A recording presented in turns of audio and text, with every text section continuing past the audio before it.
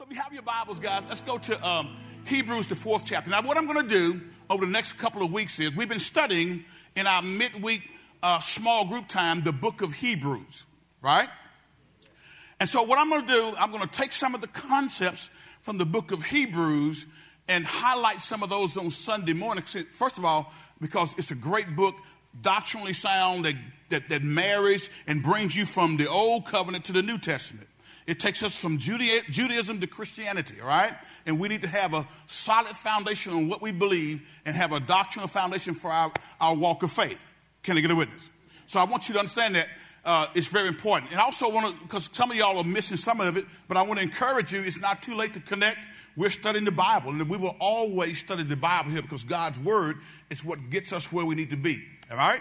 So I'm going to be picking out some of these concepts from the book of Hebrews to highlight so we can begin to enhance our study on Wednesdays, okay? So go to Hebrews, the 4th chapter, and we're going to begin reading at verse number 1. I'm going to talk about this morning entering God's rest. Everybody say entering God's rest. And I'll do my best to try to unpack as much of this as I can today to help us to enter God's rest. Hebrews, the 4th chapter, verse number 1. Is that where we're going? That's it? Hebrews 4th chapter, verse number 1. Y'all there? All right, let's read together. It says, God's promise of entering his rest still stands. So we ought to tremble with fear that some of you might fail to experience it. Experience what? God's rest. Watch this. Next verse says what? Let's go. For this good news that God has prepared this rest has been announced to us just as it was to them. But it did them no good. The first question you ought to be asking yourself as you're reading this text is, who is them? Them, those people are the children of Israel. And many times the Bible lets us know that a lot of things happened to Israel and they were recorded for our admonition and for our instruction. The Israelites were God's chosen people because God, in order to save mankind, decided to interject himself into human history. Are y'all tracking with me? Now, in order to inject himself into human history, he had to have a family unit to come through. So he chose the Jewish nation to birth the Savior into the earth realm. And as he chose it, he told Abraham, I'm going to make you the father of many nations, many nationalities. And through Abraham on down to Jesus' birth in Bethlehem, we see God protecting the seed that he was going to use to deliver mankind. Are y'all with me today? All right, so them is the nation of Israel, the Jewish people. But it did them no good because they didn't share the faith of those who listened to God. Let's keep reading. Next verse says this. For only we who believe can enter his rest. As for others, God said, in my anger I took an oath. They will never enter my place of rest, even though this rest has been ready since he made the world. Verse number 4, we'll stop reading there. It says, we know it is ready because of the place in scriptures where it mentions the seventh day. On the seventh day, God rested from all of his work. Okay? So we're gonna stop right there and see if we can unpack some things. Talking about entering God's rest. I want you to pay careful attention to what I'm about to say through the remainder of this scripture text. I need you to understand this because I have some eyes as I listen to people talk, as I hear what's going on in society. I believe that there are too many of us that are born-again believers who are walking around scared and depressed because of what we see happening in society. I believe that there are many of us as born-again believers, somewhere along the line we have forgotten what God had promised us in his word. And some of us get all bent out of shape if a Republican gets elected. Some of us get bent all out of shape if a Democrat gets elected. Some of us get bent all out of shape if our football team don't win the Super Bowl. Some of us get bent out of shape if whatever. We just all in an uproar, and there's so much vitriol and animosity that is pervasive in our society today. And I got news for you. If you learn how to enter God's rest, you won't be in that category of folks who are disrupted, discombobulated, and got their nerves all worked up. Every born-again believer should be walking in such a way that the joy of the Lord is evident, that the joy of the Lord is our strength. And why are you going around complaining? Why are you talking about, oh, it's bad? What's we going to do? I'm going to do what I've always been doing. I'm going to trust God. Are y'all with me today? So as we come to the words of our text, you that have been studying with us know this. The book of Hebrews is a letter written to a group of Jewish Christians, Hebraic Messianic Jews who were facing some intense persecution because of their decision to follow Christ. Are y'all with me today? Because they made a decision to follow Christ, then they were catching hell. Any of y'all ever caught hell before for your faith? Now, some of y'all caught hell because of your decisions, but I want to know how many of you ever caught hell for standing strong in your faith. How many of you ever been talked about? Mm-hmm. How many of you ever had your presence distanced from others because they thought you were too, you talked about this Jesus stuff a little bit too much. Keep that at church. We don't talk about that on our team. We don't talk about that when we at the football game. We don't talk about that in the grocery store. Keep that at church. Your faith should be private. How many of you know that the Bible I read does not say that our faith should be private? The Bible I read says I am supposed to be an ambassador for Christ. Hello, somebody. I am supposed to be an ambassador for Christ, a representative for Christ here in the earth realm. So this letter was written, and we don't know the author. Many theologians debate who the author was, but we do know the Holy Ghost is the one who gives man the inspiration to write the Holy Scriptures, right? So we don't know who the author is, but we know the Holy Ghost inspired it. And so now this author writes this letter because there were these Jewish believers who had accepted Christ as their Lord and Savior, and now they were facing persecution. And some, everybody say some were thinking about going back to the tenets of Judaism, going to the high priest, animal sacrifices, and all kind of other rituals, observing certain holy days, not cutting your hair, and all kinds of stuff that was synonymous with the Judaism that they came out of. They were going to try to go back and start practicing some of this stuff so they could keep persecution off of them. Now watch this. Look, if you look at your notes, your outline. For a Jewish person to become a believer in Christ in the first century required sacrifice. Now, if we're really honest about it, guys, come on. By and large, for the most part, in America, you can profess Christ and not have to be worried about somebody shooting you or killing you or hanging you. Come on, for the most part, right? Nobody's going to be coming to drag you and throw you in jail because you say, I am a child of God. But there are other places across this globe where they have to truly sacrifice if they're going to name the name of Christ publicly. All right? If we really want to know the truth, for the most part, we've had it easy. But I'm here to tell you, culture and society is changing, and I believe that the things that were prophesied in the scripture are coming to pass. That's why I told somebody the other day, I don't get upset when I see all this stuff that's happening. I don't get upset when I see moral decadence happening in our society. I don't get upset. I actually get kind of excited. You know why I get excited? Because I see biblical prophecy being fulfilled. I see the Bible unfolding right before my eyes. And as a result of that, it lets me know that the Bible is true. Hello, somebody. The Bible says that in the last days, Paul said men will not endure sound doctrine. But they're going to teach to themselves, teachers having itching ears. They're going to want teachers to tell them what they want to hear. And those who are standing for truth are going to be persecuted. So we see here in our text, this writer writes this because some were thinking about going back to the old, and he writes to encourage them. Okay? Such a believer had to sacrifice in order to run with Jesus. Such a believer would be immediately branded as an apostate and an embarrassment to the Jewish nation. He would be considered unclean. He would be expelled from the synagogue. He would lose his job, his employment, and the Jewish high priest actually had the authority to throw him in jail. All because they said, I believe in Jesus. These circumstances apparently, again, caused many of these Jewish believers to become weary in their commitment to Christ. They began to wane in their commitment to the Lord Jesus Christ. All right? Now, if you will, turn with me to Hebrews, the 10th chapter right quick. And we're going to begin our reading at verse number 32. Hebrews chapter 10, verse number 32. Are y'all still with me today? Everybody say, I need. Y'all didn't. Come on now. You got to go with me. This is the participatory sermon. It's called call and response. When I call, you respond. Can I get one witness up in here? There we go. All right, here we go.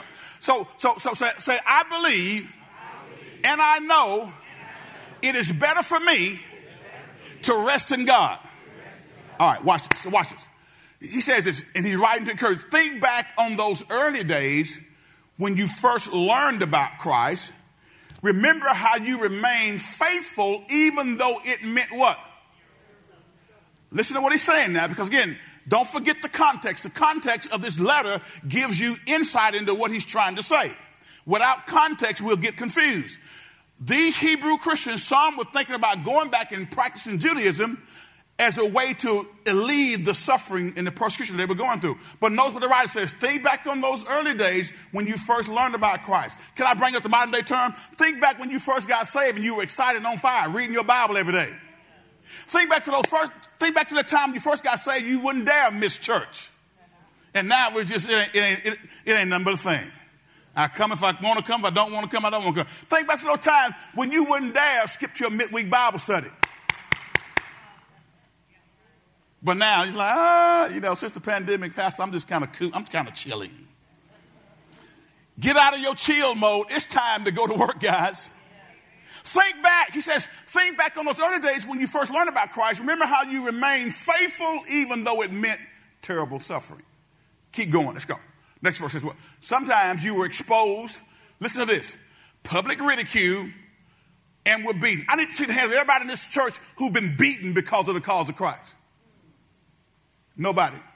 I don't see any hands of anybody who's been taken out and whipped with a cane pole because you named Christ as Lord and Savior. But they were being beaten. And sometimes you help others who were suffering the same things. Look at verse number 34. Let's read it together. It says what? You suffered long with those who were thrown into jail. And when all you owned was taken from you, you accepted it with what? Wow. It reminds me, I think it was James says, count it all joy when you fall into various kinds of temptation, knowing that the trying of your faith does what? Work with patience. And patience, eventually when it has its perfecting work, you find yourself not lacking. He says this, you suffer along with those who were thrown in jail, and when all you owned was taken from you, you accepted it with joy. You knew there were better things waiting for you that will last forever. Now listen, I am of the opinion, and I think I can prove it if I interview enough people. Many people in this church, if things started being taken away from you, if you lost your job, if your health failed you, if your money got real low. Anybody money got low before? Anybody money's got funny? You know what that means? Anybody your change got strange? Huh? Your bank account got so low that it was lower than a snake's belly. Listen, how many of you, when those things happen to you, begin to complain to God rather than saying, you know what, God, I don't know why this is going on in my life right now, but I love you and I trust you. God, I know if things look tight, but I'm going to be a tither and I'm a giver of offerings. God, I trust you that you are the supply of every one of my needs according to your riches and glory by Christ Jesus and not according to what I have in my bank account. I share this with y'all guys all the time. My wife and I have been married 37 years. And when I first got out of school at Louisiana Tech, working a little job, it wasn't in my career field, but as I always tell people, do what you got to do till you get to do what you want to do. I sounded good to myself. I think I'll say that again. Do what you got to do until you get to do what you want to do. So I did construction work, Alia, for about 3 or 4 months in the wintertime with my finance degree in hand from the Louisiana Tech University in Ruston, Louisiana. And I was going to work every day. And in the back of my mind, I'm thinking, well, I really didn't go to school for this, but I got to do what I got to do till I get to do what I want to do. And then it was a mere 4 months later where the Lord opened the door of opportunity where I went into a management trainee program at Washington National Bank in Monroe, Louisiana. And I spent 17 years in banking before leaving banking to start pastoring on a full-time basis. But listen, even while I was doing that, I had enough sense to know that I need to trust God. And while we were in those formative years of marriage when there was one income and she was still in school, and one while she was driving back and forth from Ruston to Monroe till we moved to Monroe, and which way? You were going from Ruston to Monroe, and then we moved to Monroe, right? All right. There were times, guys, when we looked at our bank account and it didn't look very impressive, but we had a promise from God. God says that give and it shall be given unto you, good measure, pressed down, shaken together, run over with men, given your bosom. For with the same measure that you mete out, it'll be measured back unto you again. Either I trust that or I don't. He said, he rebuked the devourer for my sake when I bring the tithes and offering to the storehouse. Either I trust that or I don't. And so we decided, amen, early on in our marriage that we were going to trust God. Either this word is true or it's not. And so for 37 consecutive years, we've been tithers and givers of offerings. And I'm here to tell you right now, I'm like David who said, I've never seen the righteous forsaken, nor his seed doing what? Begging bread. Do I look like I'm begging bread for bread? Don't you laugh too hard now. But even in no time when things were tight, we learned how to trust God. We took him at his word. And so we didn't charge God foolishly. We didn't try to blame him because things were tight. And to be honest about it, sometimes we made decisions that made things tight. Sometimes we go buy stuff that we shouldn't buy because we saw somebody else with it, or we just wanted it.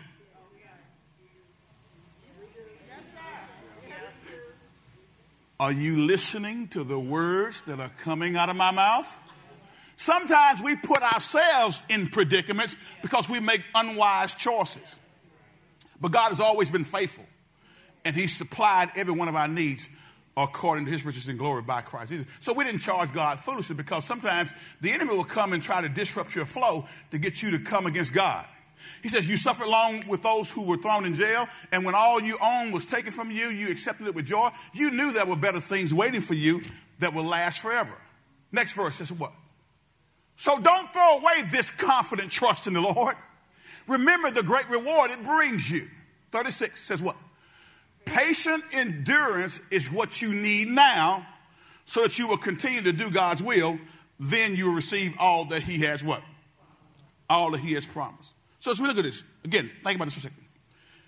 These Jewish Christians, first of all, they initially joyfully accepted persecution. But after a while, it became too much for them to bear, and their endurance weakened. While they never entertained thoughts of renouncing Jesus, they nevertheless expressed the desire to drift back into the outward observances of Judaism. In other words, the rituals, the certain holy days, the dietary restrictions, the ceremonies and the sacrifices. And there are some people who, even today, who are trying to make salvation predicated on how much of this stuff you do. See, we're never saved by the stuff that we do, or the days that we observe, or how we dress. The Bible says, for by grace are you saved through faith, and that not of yourself. It is the gift of God, not of what works, lest any man should what?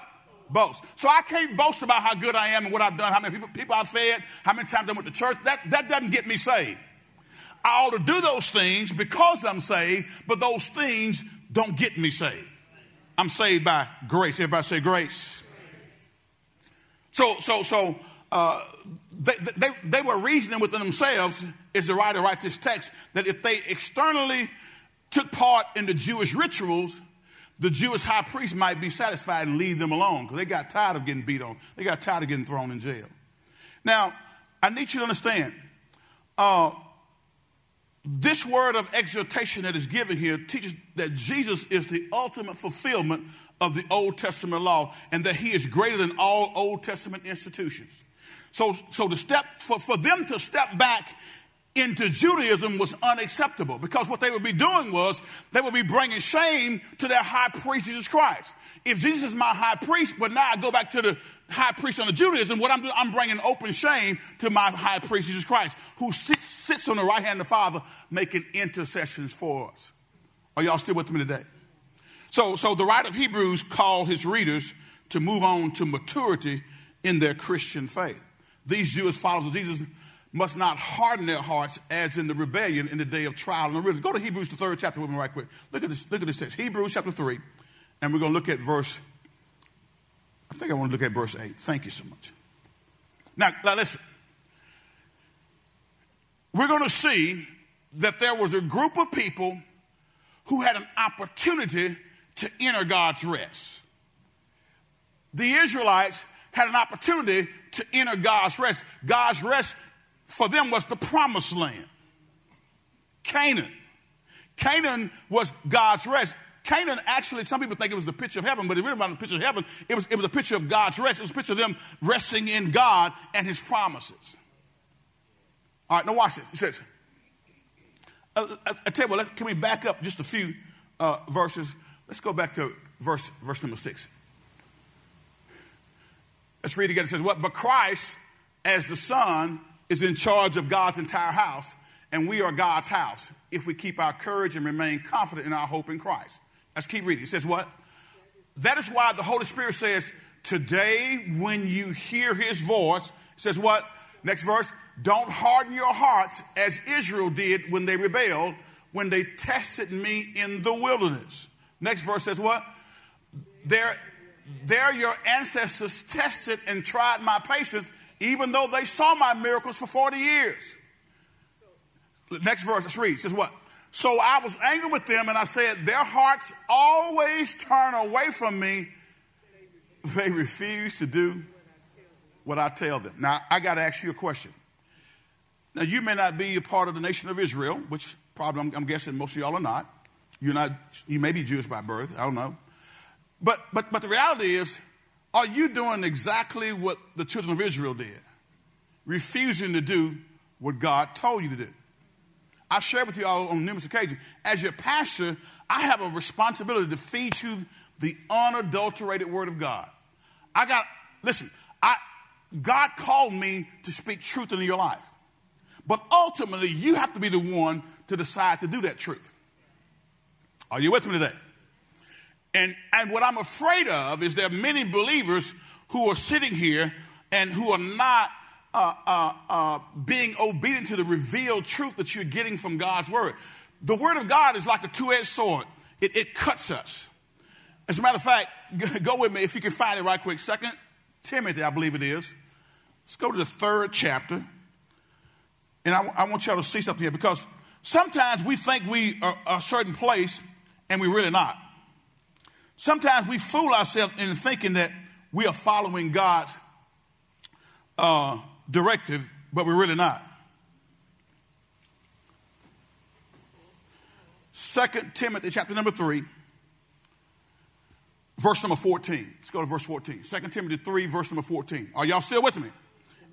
Everybody say, entering God's rest. See, God's rest is a perfect place for all of us to be. Watch the text. Paul is writing this to his young pastoring son by the name of Timothy. Timothy was his protege. Paul was pouring into him, teaching him and instructing him on how to be a pastor and how to lead well. All right? It's always good to have somebody pouring into your life, teaching you some things that you don't know, right? Watch this. But you must remain faithful to the things you have been taught. You know they are true, for you know you can trust those who taught you. Who's talking here? Oh, I didn't hear. Come on, who's talking? The Apostle Paul. Who's he talking to? Timothy, his young son in the ministry. Timothy was a pastor. He tells Timothy, you must remain faithful to the things you've been taught. How many of y'all played athletics? And we got basketball here. How many of y'all played athletics coming up in high school? On the collegiate level. Okay? When you're there's a reason why you have to have coaches to coach a team.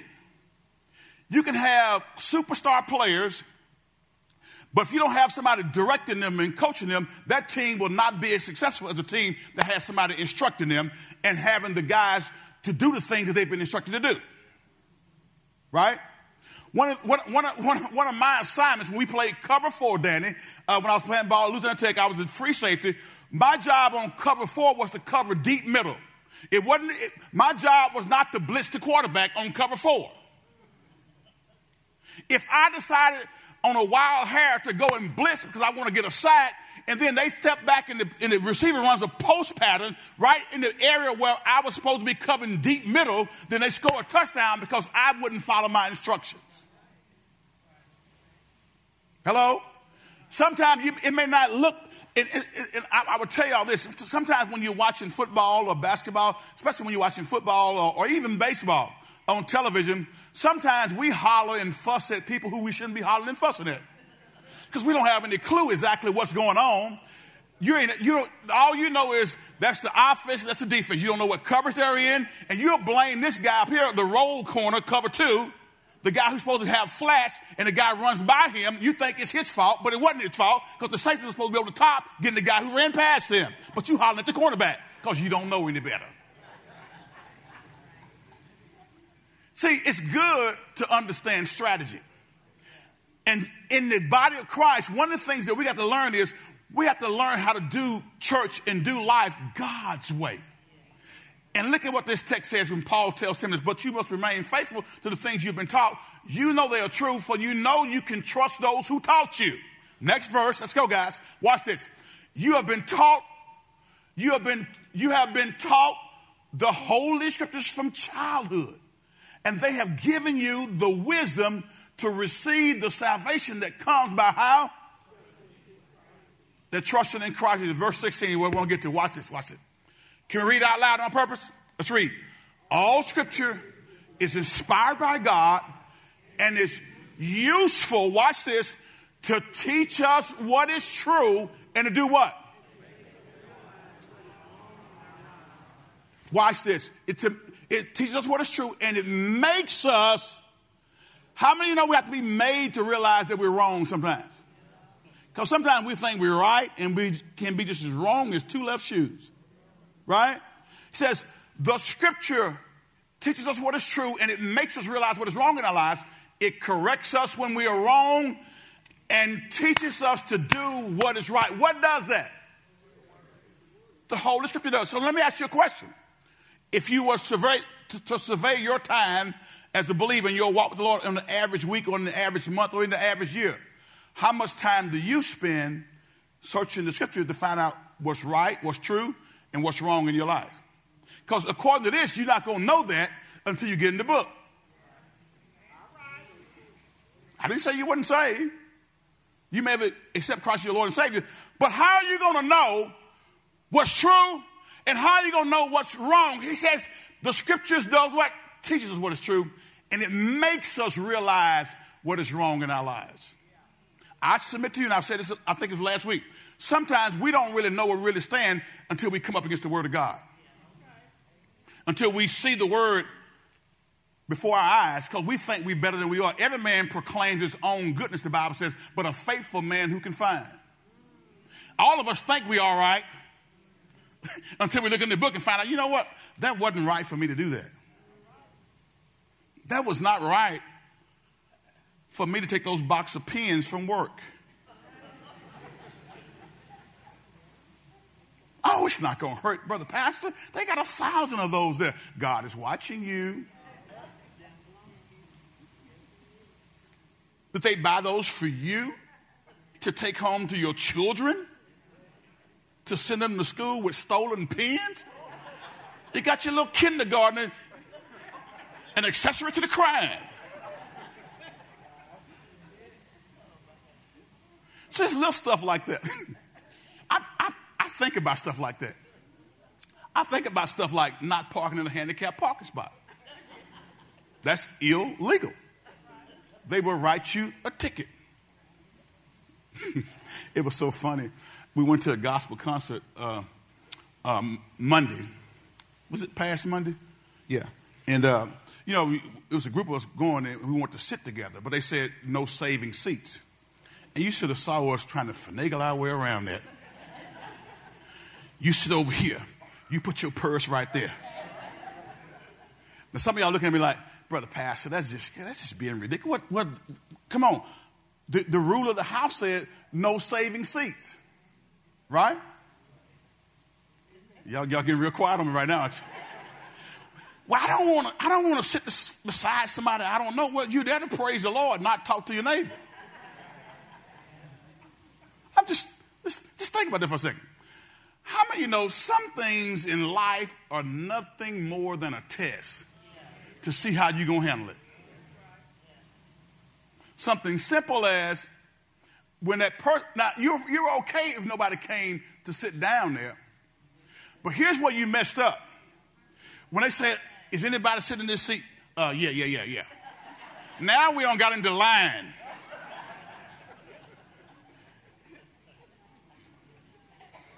Okay, y'all, I need you. I'm telling you, stuff in life is nothing more than a test. Here you are with your saved self, Bible marking, highlighting scripture, tongue talking, Holy Ghost dancing self, and just lie, just lie so quick you ain't even think about it. God is watching that. All scripture is inspired by God and is useful to teach us what is true and to make us realize what is wrong in our life, because you didn't think that was wrong. You didn't think it was wrong to park in the handicapped spot, you run in the store, get some milk, and come right back out. But it was. And God is watching you. He's watching you. Say, I wanted to bless him with 50,000, but I can't trust him to park in the right spot.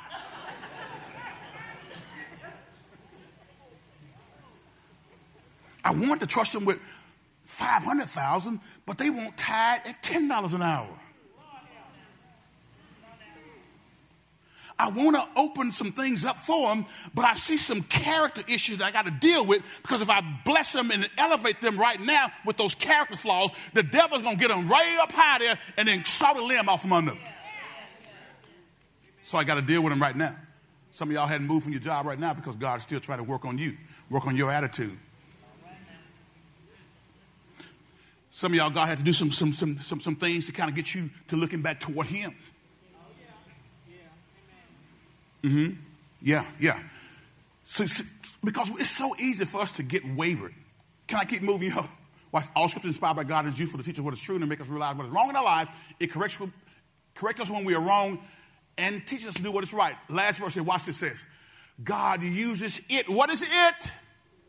The word of God to do what? To prepare and equip his people to do every good work. So the word is sort of like a playbook, if you will, football players. In basketball, y'all have playbooks, or y'all, am I too old school? Do they still do written? I'm talking to y'all guys. Do y'all have a playbook, or y'all just memorize the plays? Y'all just memorize them? Okay, got it up here. That's good. It's good. Listen. If you're going to be in tune with your team, you got to know what the plays are. Right? You have to know what the audibles are when there's a blitz coming. There's 9 men in the box. They're playing, DB's playing man-to-man, and the linebackers are getting ready to blitz and just come and try to tear the quarterback's head off. Somebody needs to know that a hot route needs to be called, because we don't have enough men to block all those guys. But you don't know the playbook. He called red hot, and you're like, what color is that? Because you didn't study the playbook. See, there's some stuff that the enemy is doing. It ain't anything new. He's been tripping men up for thousands of years, but you get tripped up because you think it ain't going to happen to me. Oh, I can take my date out and we can come back home and listen to some smooth jazz in the apartment, listen to some old school R&B guys like Luther Vandross, Teddy Pendergrass. Some of you are like, who is Teddy Pendergrass? How many of y'all know who Teddy Pendergrass is? Or was? He's dead now.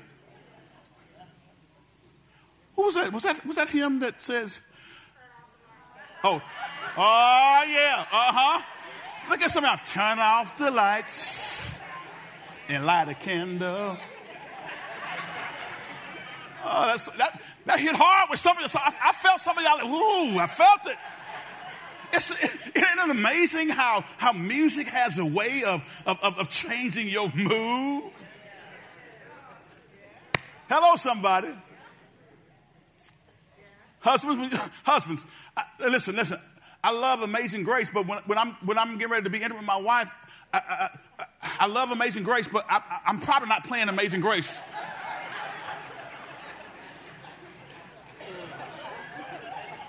I hope I hurt your feelings, but and you're not either. Come on. Music has a way of changing moods. But now watch it. Y'all got me off my point. Watch this. God uses the scripture, to prepare and equip his people to do what? Every good work. So now if he uses the scripture, to prepare and equip his people to do every good work, but you're not spending any time in the word, how are you going to be prepared to do every good work? Oh, you different though. You're different than everybody else, right? This ain't talking to you because you're different. You just come to church and just listen and you're good. Everybody say not? See, God uses his word to get us where we need to be. Can I keep moving? Now, let me get back to this 4th chapter of Hebrews. In this 4th chapter of the letter to Hebrews, the writer powerfully expresses the significance of the choice that his generation of believers, like the Exodus generation, had to make. They can respond to the word spoken in Christ with unbelief and incur the anger of God and never know rest, or they could fully trust and respond to what God is saying and experience the blessing of a rest that only God can provide. They can learn how to enter God's rest, that rest that only God can provide. You know, the good news about rest is this. The key word in Hebrews, in this 4th chapter, is rest. It occurs 9 times in the first 13 verses of this chapter. But what is rest? Well, there are 3 Hebrew words that are used to convey the idea of rest in the Old Testament. First one is sabbat, which implies reaching the end of an activity followed by peacefulness. I remember this very vividly when I was playing ball at Tech, and then we had conditioning drills. And while you were doing those conditioning drills, it's particularly if you were not in shape. In other words, you went home. Back in those days, you went home during the summer, and you worked the summer job. Nowadays, they keep them there all year round pretty much. But back then, you had to go home, you worked, and you came back, and you had to be in shape in order to meet the conditioning drill. Now, while you were doing those conditioning drills, it felt like sometimes your insides are about to come out. And y'all had to run wind sprints before? Anybody know what a wind sprint is? Oh, we call them gassers. Y'all know what a gasser is? What do they call? What do y'all call them now when you have to do conditioning? Is there another word for them? Gassers. Y'all call them gassers still? So while you're doing that, you sometimes feel like I am not going to make it. I'm going to faint. I'm going to pass out. But you have to keep pushing your way through. And so your body, the more you push your way through, the more your body gets conditioned to be able to go to the next level. Are y'all tracking with me today? But after you finish those, you finish those things and you were finished, it's like a peace or a calm came over you. Or when you finish a work week, worked all week, then Friday comes and you know you're going to be off. It's like, the first word is what we say sabbat, which implies reaching the end of an activity followed by peacefulness. When the end of the week comes, then you like there's a rest that goes there. Okay, I know for me it is. Okay, and the next word is nuah, which indicates security and a sense of inner ease. Okay, and the last one is sakat, which conveys the idea of finding tranquility. So the first readers of this letter must have wondered, given the stuff that they were going through, how could they know the inner peace and comfort that they actually long for? How can I, in the midst of persecution, be resting in Jesus? How can I, when things are not quite going the way I want it to go, how can I still have that kind of peace that surpasses all understanding, that keeps my heart and my mind through Christ Jesus? How can I do that? I don't know about you, but I want to be that believer that no matter what's going on around me, I'm going to be resting in Jesus. I'm going to be entering into God's rest.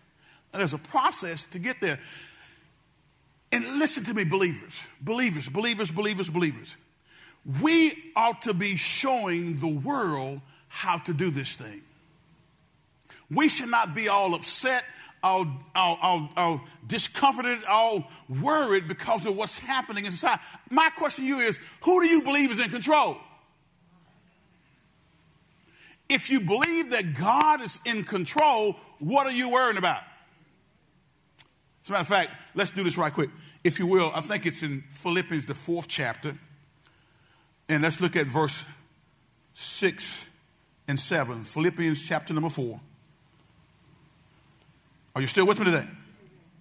Everybody say, entering God's rest. Watch this. Watch this. Verse 6. Can we read this out loud and on purpose? Ready? Let's read. Stop. Who's writing? The Apostle Paul. He's writing to the church at Philippi. Notice what he tells them. You that know the English language understand that there's an understood you there. You don't have to write it in there. It's understood. What does it say? Do not worry about anything except this report I got from the doctor. Don't worry about anything except this test I got coming up, and I'm not sure if I'm going to pass it. That's not what it says.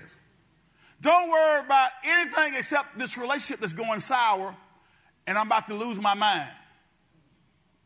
As a matter of fact, I want to check out because I don't think I can live without him or live without her. Let me tell you something right now. If the devil comes and tells you something like that, you can live without him or her. No person is so important that you can't keep living without them. I know sometimes we have loved ones who go on with the Lord, but I'm talking about somebody who just decide they're going to leave you because they don't want you anymore.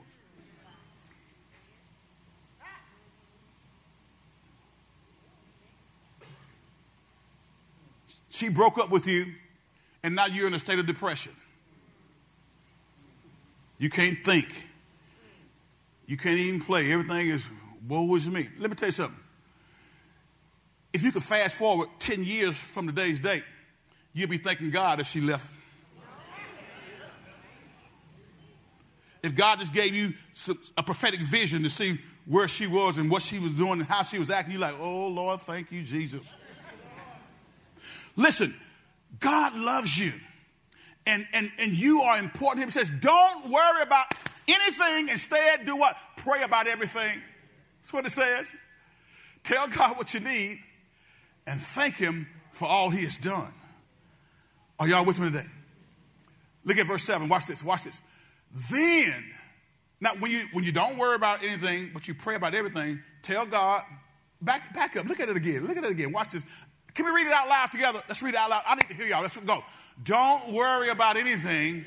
Instead, pray about everything. Tell God what you need and thank him for all he's done. I like what Jesus said.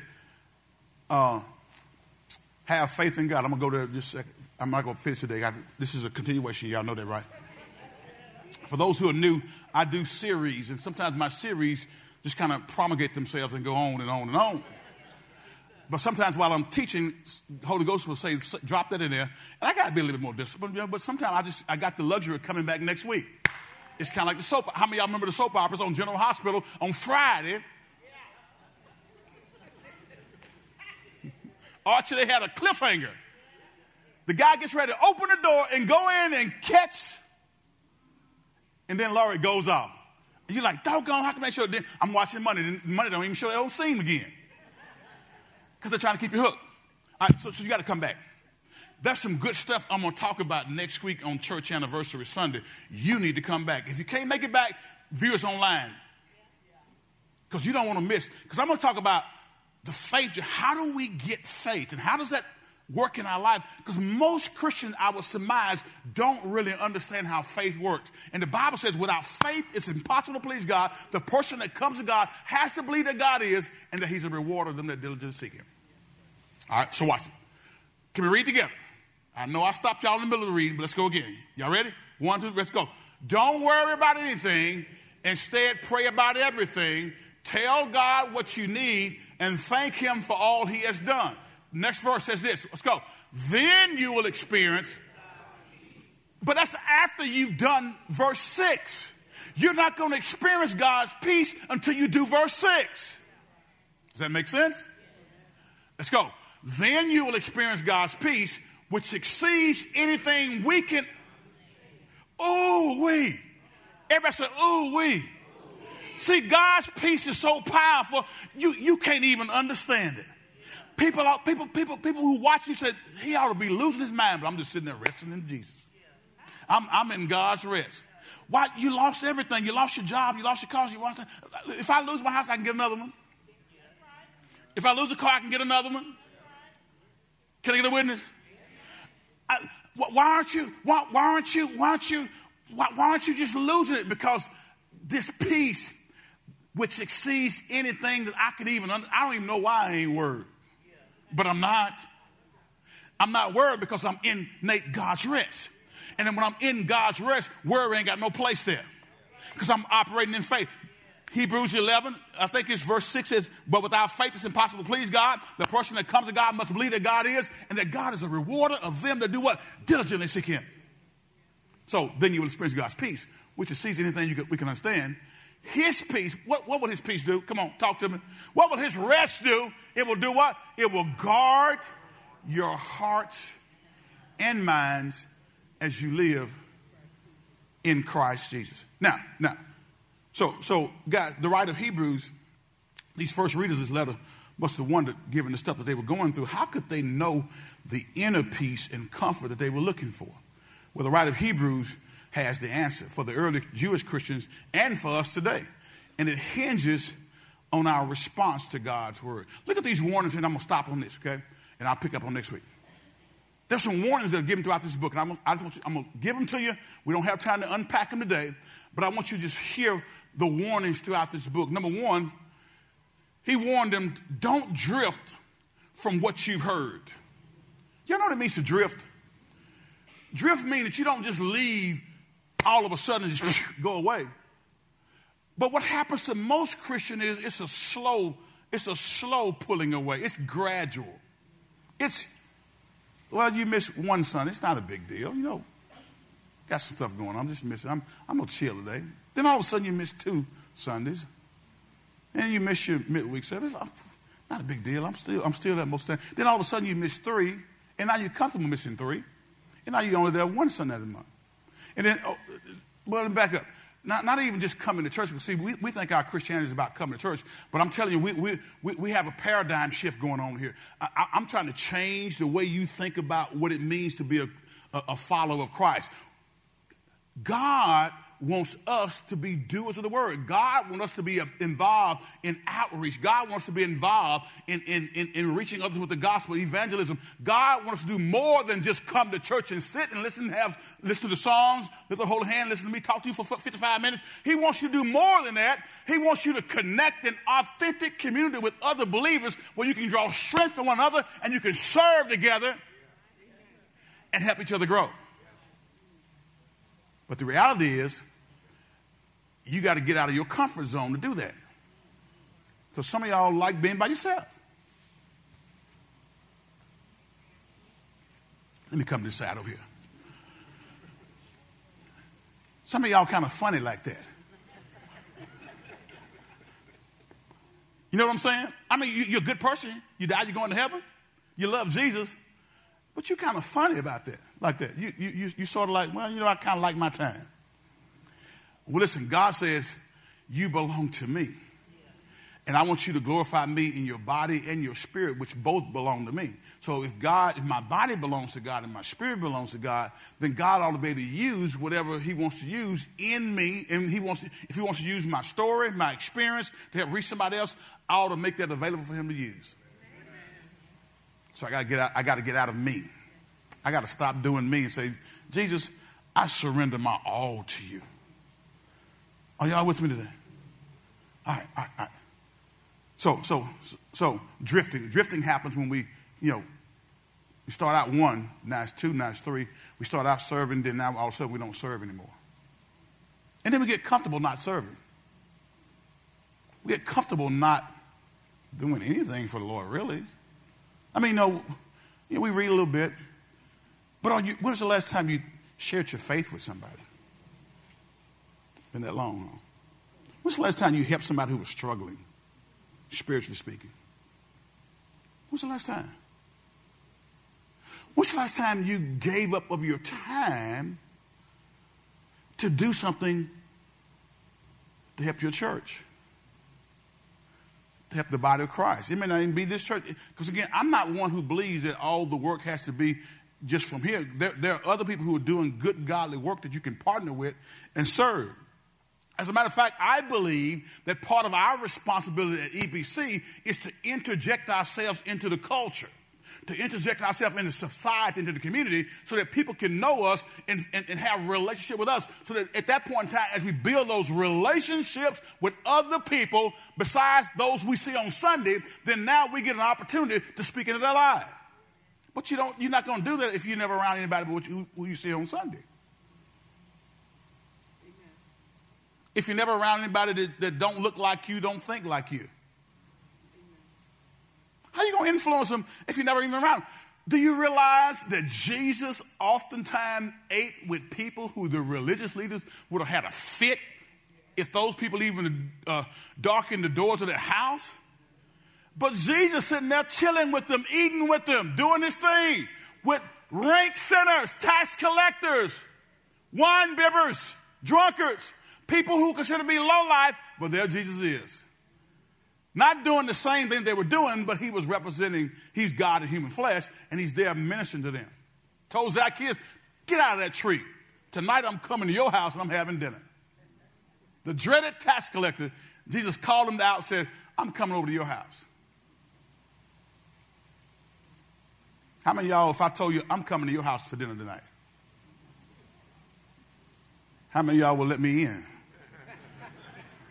Or how many of y'all will be there alone? Shh, shh, shh. Be quiet. Pastor's out there. Hide the Jack Daniels. Put the weed away. Shh. He'll be gone in a minute. Don't say nothing. Turn the lights off. Jesus called Zacchaeus down and said, I'm coming to your house. And guys, Zacchaeus got saved. And Zacchaeus was so saved, guys, he said, if I cheat anybody, I'm going to pay him back, 4 times? What I cheated him out of. Guys, we got to be more open to letting God use us. So here's what we got to, here's the caution. I'm going to read this now. My time is, I'm finishing on time today. I got 40 seconds. Don't drift from what you've heard. Number 2, don't disbelieve God's voice. God's word and his voice are one and the same. Don't drift from God's word. Don't despise truth. And don't devalue God's grace. Those are 5 warnings he gave these folks. Don't drift from what you've heard. Don't disbelieve God's voice. Don't drift from God's word. Don't despise truth. Because when you hear truth, what do you do with it? Do you start despising it because it hits you? Or do you receive it and say, ouch, that's me, and I'm going to do better. I ain't going to complain. I ain't going to get mad at you, Pastor. I'm just going to do better. I'm going to do my best to follow God's word. And guys, on next week, we'll talk about this because I think it's important to give it. We'll talk about the faith of God, how it brings rest to our lives. Entering God's rest. The nation of Israel, an entire generation failed to enter that rest. But these believers here who are thinking about going back into Judaism, they were warned, don't do that because what you have with Jesus is better than what you came out of. Jesus gave his life for you and I so that we could have the privilege to have a relationship with the triune God. He gave his life so that you and I could connect with the God who created the heavens and the earth. And I'm telling you, salvation is exciting. Salvation is not some boring, mundane experience. The joy of the Lord is my strength. I enjoy life. And I enjoy resting in God's rest. I've entered his rest. And I'm at a season in life that I'm not going to let anything turn me around. Not my mother, not my father, not my sister, not my brother. I'm going to stand with God. Jesus gave his life so that you and I could, first of all, know him personally and we have the privilege to enter God's rest. Where are you now? Are you worried? Are you upset? Or are you walking in that peace that surpasses all understanding? Every head bowed, every eye closed.